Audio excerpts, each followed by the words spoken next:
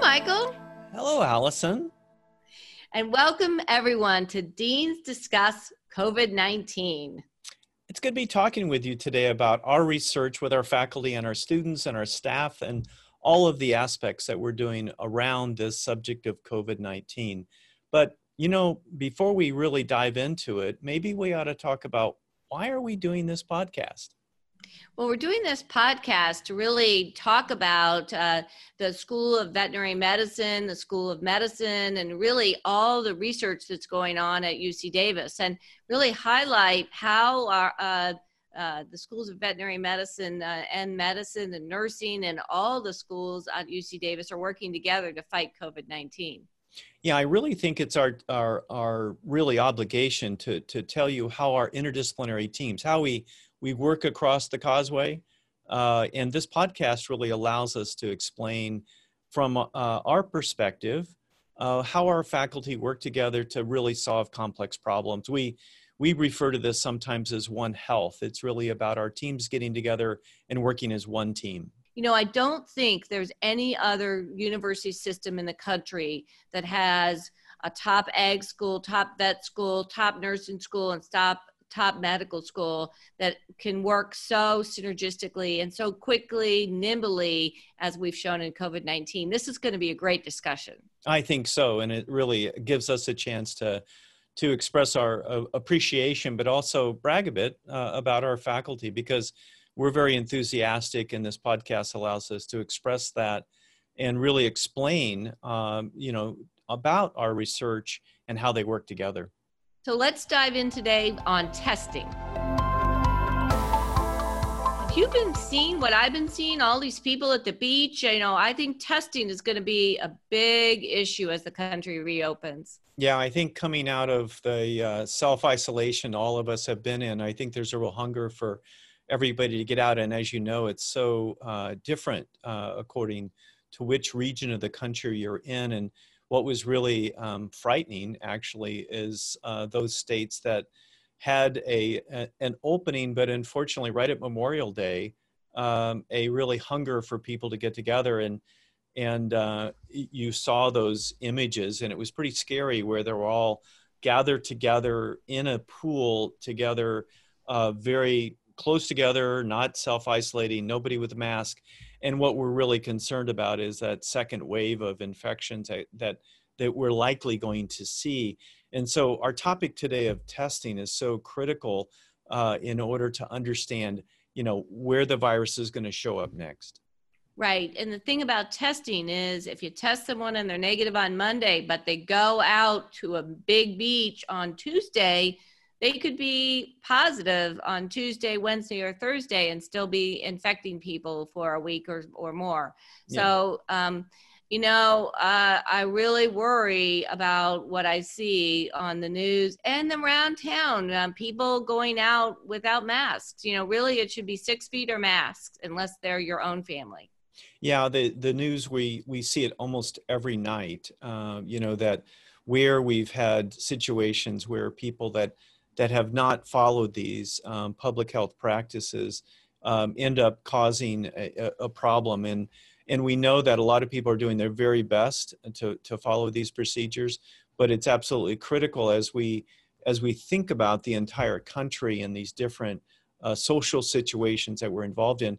I think it's kind of fortunate that here in California, we had a very quick recognition of the fact that social distancing in our state did respond in a fashion that allowed us to limit the spread. And we know that did not occur in other parts of the country. And I'll tell you, it's had a great impact on our hospital. So we had one patient the other day, and for about 3 hours, we had none. And so Sacramento has gone from having 20 patients a month ago to in our hospital.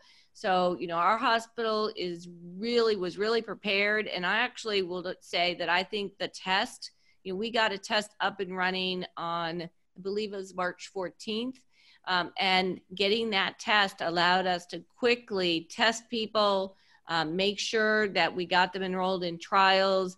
and managed PPE. It was really remarkable. And the whole Sacramento community has really responded so that we have very little COVID in our community. And what we need to do is really continue to keep it that way. Yeah, and I think that's why, I think in terms of our subject on this podcast, the first thing both of us thought of is, well, let's talk about testing, because it's fundamental to understanding virus infections, and especially in this case where we have a new virus infection in a population that is naive and has never seen this virus before. So that's why one of the first things is to find out who is actually infected, who is shedding the virus, and our subject today is really about that. So I wanted to talk a little bit about how UC Davis stood up testing actually the middle of March. So as you're aware, Michael, we had the first community acquired case in the country on February 26th. Yeah. And on March 2nd, we brought together the doctors taking care of that patient, the lab folks, and all the researchers, some from the vet school, virologists, and we put them all in a room. And it turned out that the lab had the ability to share samples with appropriate approvals with the virologists. And then that started us to really be able to expedite making our own test, which was really a game changer. That was a great story in a sense, because it also illustrates how both of our schools have worked together for a long time. And we had the infrastructure in place. And as you mentioned, the virologist within our Center for Infectious Disease and Immunology, as well as the Primate Center, along with your clinicians. And, that's really what it takes to work together in a collaborative way, that teamwork and everybody sort of focused on that one goal in this case. It was amazing. That patient was here on February 26th was when we got the diagnosis, and we were able, I think, went live with our first test that we did here on the 14th. So the initial test was done on smaller machines that were actually, I think, came from a bunch of different places that were loaded. And then we now have a machine that's 1,000, can run up to 1,000 samples. But of course, there's all these bottlenecks with reagents, and we've gotten the swabs and those kind of things. But maybe we should talk about testing and what that PCR testing really is. Yeah, because, a lot of people, when they say we need to do more testing, and of course, that's really what the entire world wants right now. I think one of the things that I think about, as a virologist, somebody that studied viruses, is what you're asking when you do those tests.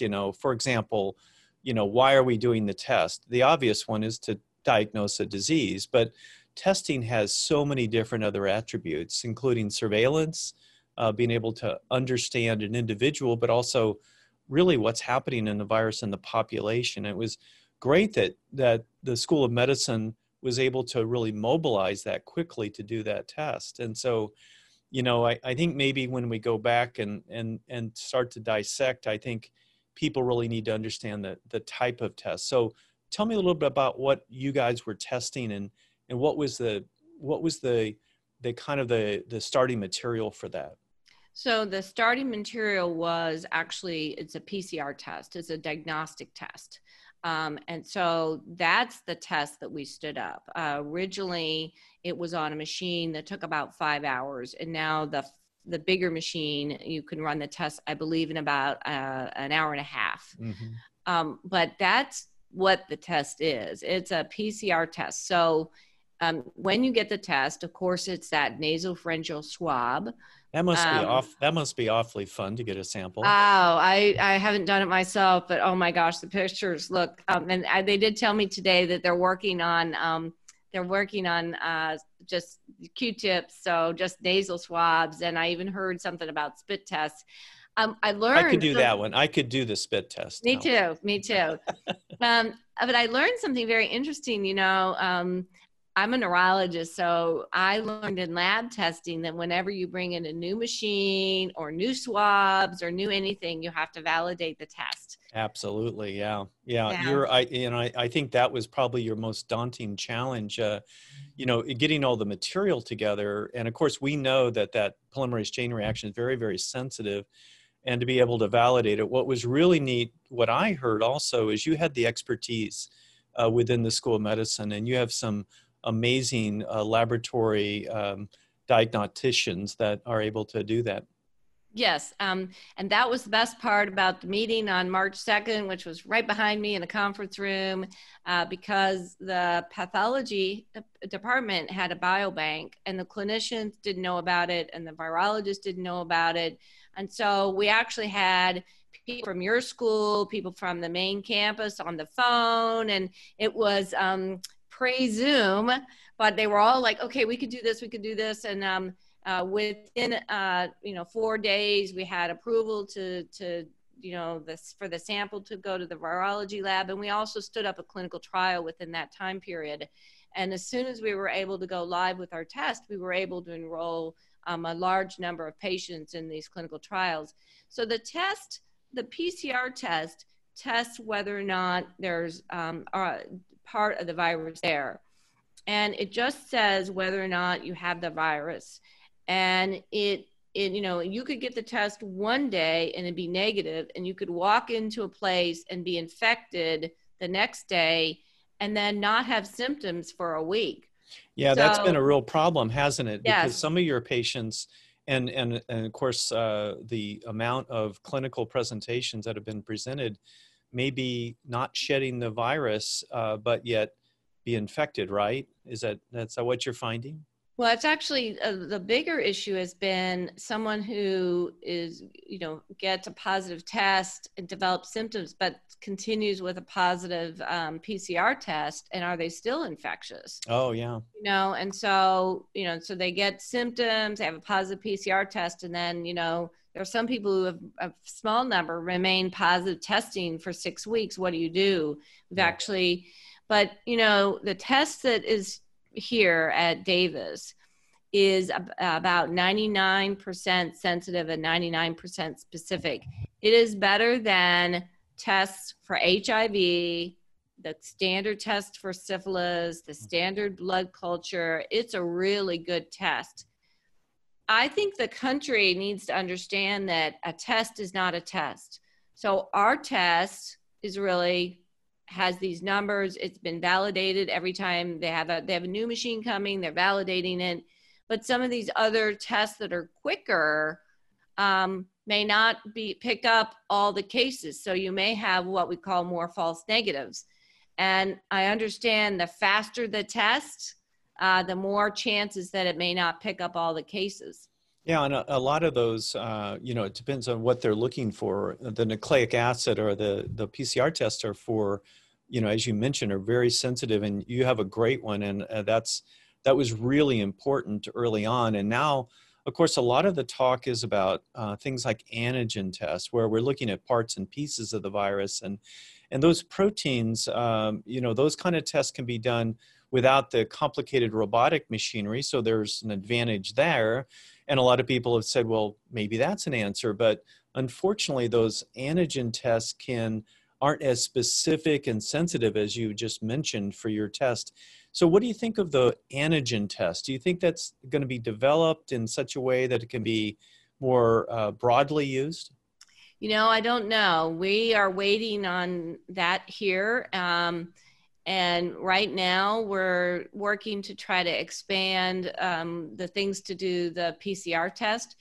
I think also the big question out there is the antibody test. So yeah, everybody wanted an antibody test, and that's a challenge, because an antibody test only means that you had exposure, and no one really knows how much you need. We know that the IgM comes on really pretty quickly in a couple of days, and the IgG in a week or two, but no one knows how much or how long. And so I think that's a real challenge. I mean, we get antibody titers for, mumps and measles and rubella, right? That's what you get before, you're going to start a new job, for example. And we know what those titers mean, but we don't know what the titer means to COVID. And so it doesn't mean that if you had a positive antibody test that you're not going to use PPE. That's right. Yeah. I think there was some thought that it would, save PPE, or we would be able to tell people they're immune, but I don't think we really know for an individual. Now, I do think, and you have lots of experience in this kind of virology area, but I do think if we begin to get some knowledge about antibodies, that's going to help the people who are doing the vaccine development. Exactly. Yeah. It's a foundation for the vaccine. It's not to tell me that I can go in without a mask because I'm immune. Yeah, I think you're exactly right. I think, one of the difficulties with a new pathogen like this is because we don't have information in the literature to say, what those antibodies mean, what are the titers mean, and then an antibody isn't an antibody, as you mentioned, IgM versus IgG, and then also, does it actually neutralize the virus? And so we're just now getting studies done at UC Davis and as well as elsewhere to determine the in a sense the ability of those antibodies to actually be effective. And that gets to the question that you ask, which is, if you have an antibody response, are you actually going to be immune the second time you see the virus? And so that means virus neutralization, where you actually take that patient's serum and use it in a laboratory to neutralize the virus. And it's interesting because coronaviruses in this, this is a coronavirus, are widely known in the field, meaning that there are many different types of animals that have their own coronaviruses, from chickens to pigs to cats. And we have the same problems in terms of interpreting many of these testing procedures. And as we get new viruses, the question is always the same, which is, what does an antibody mean? Is it a neutralizing antibody?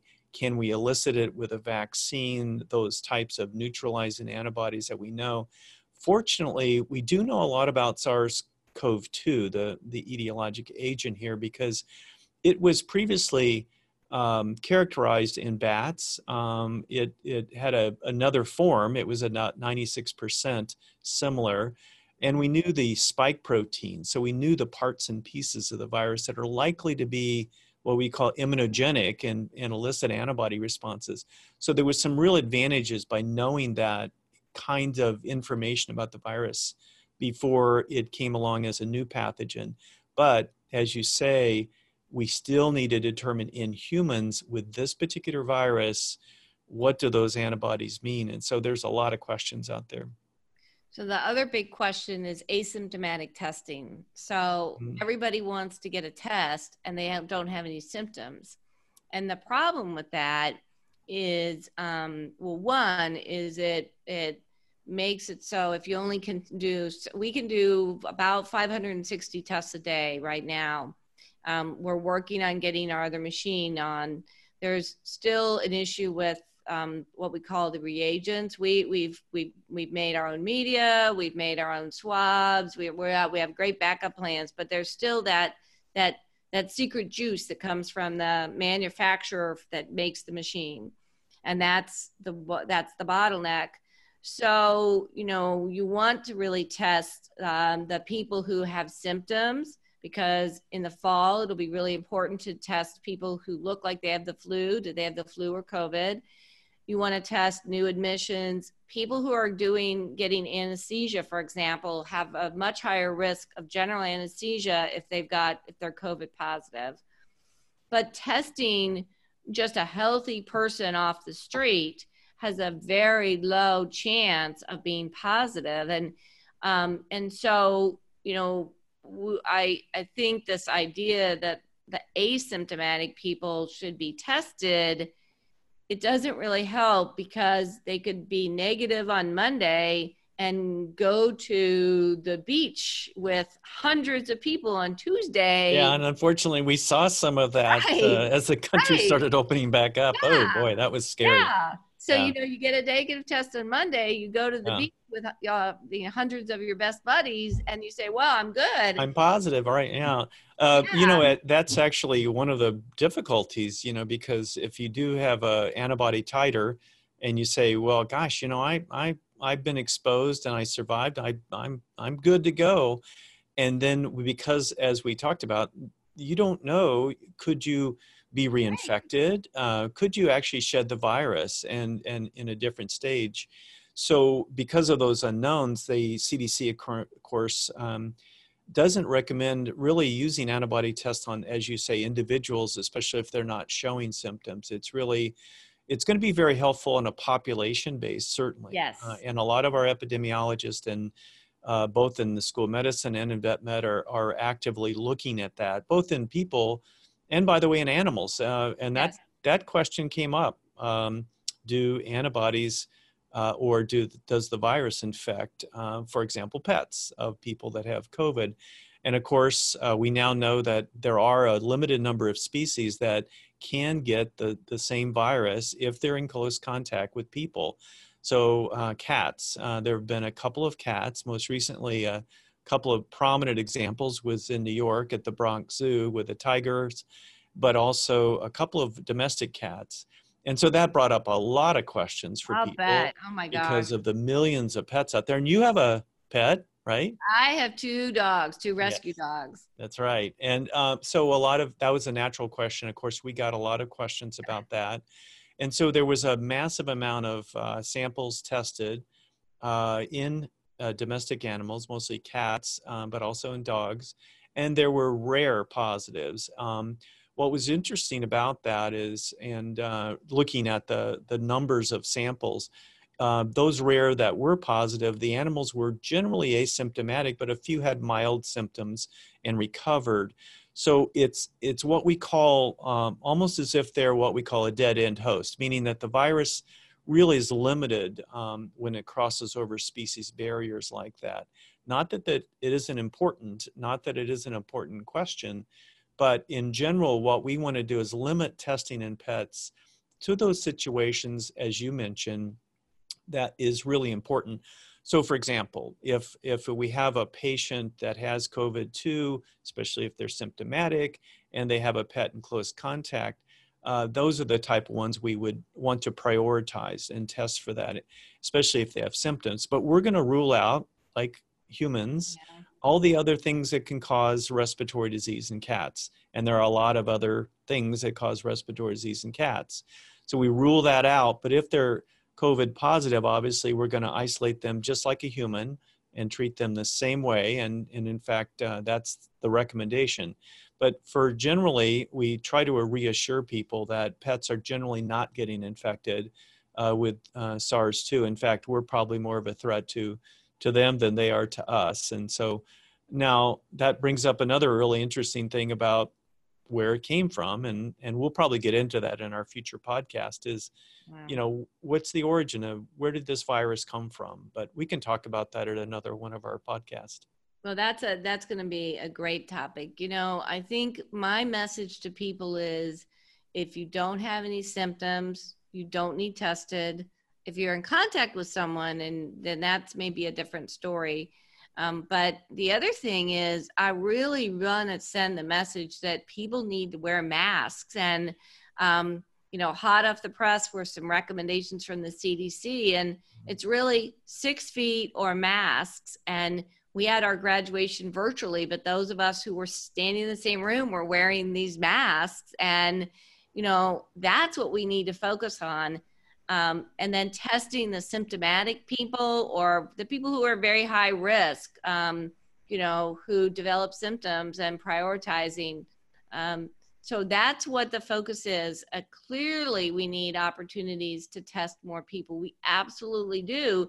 And our rate limiting piece is the reagents that we get from the manufacturer of our machine.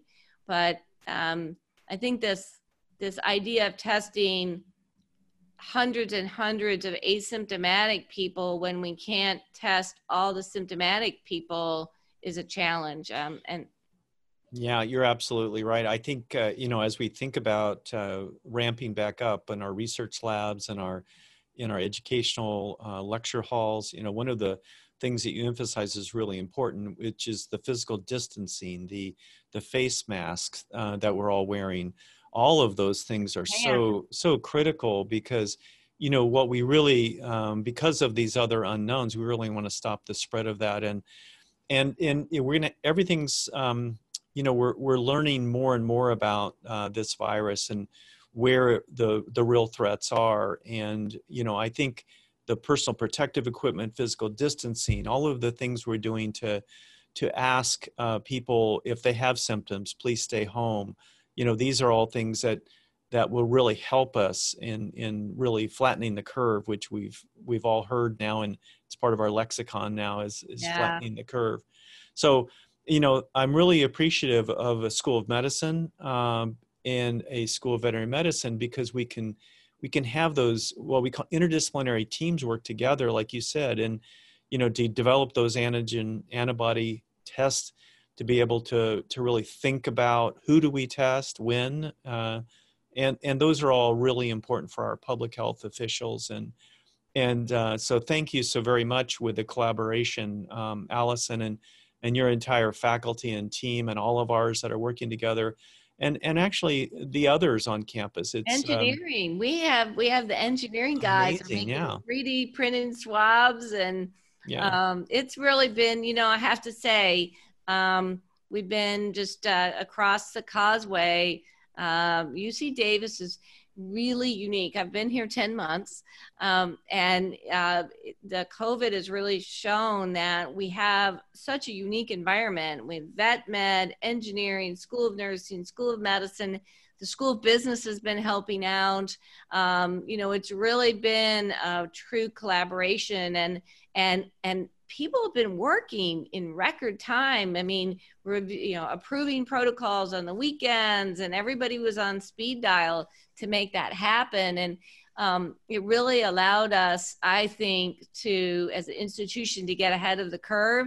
And we were able to get people enrolled in trials, and that's because we all worked as a system. So this was all hands on deck across UC Davis. Yeah, and I remember when we recruited you, we talked about that, and little did you know how rapidly that was going to be demonstrated. But we are so glad that you are here, Allison, and are part of the team. And as you said, we think of ourselves as one team. And when we're threatened by something like COVID, it really brings that to the forefront that we are in one team against this virus. So it's always great talking with you, Allison, and I'm really looking forward to continuing this conversation. Well, it's great talking to you too, Michael. And so I'm Allison Brashear, and I'm the Dean of UC Davis School of Medicine, and you've been listening to Deans Discuss. And I'm Michael Larimore, Dean of the School of Veterinary Medicine at UC Davis. And I want to make sure that you return next week and listen to our next episode. And be sure to subscribe to our podcast so you don't miss any of this. And we welcome your questions and your ideas on topics for future episodes. You can email us at deansdiscuss@ucdavis.edu. And in the meantime, you can visit ucdavis.edu/COVID-19 for the latest coronavirus research. We'll see you next week.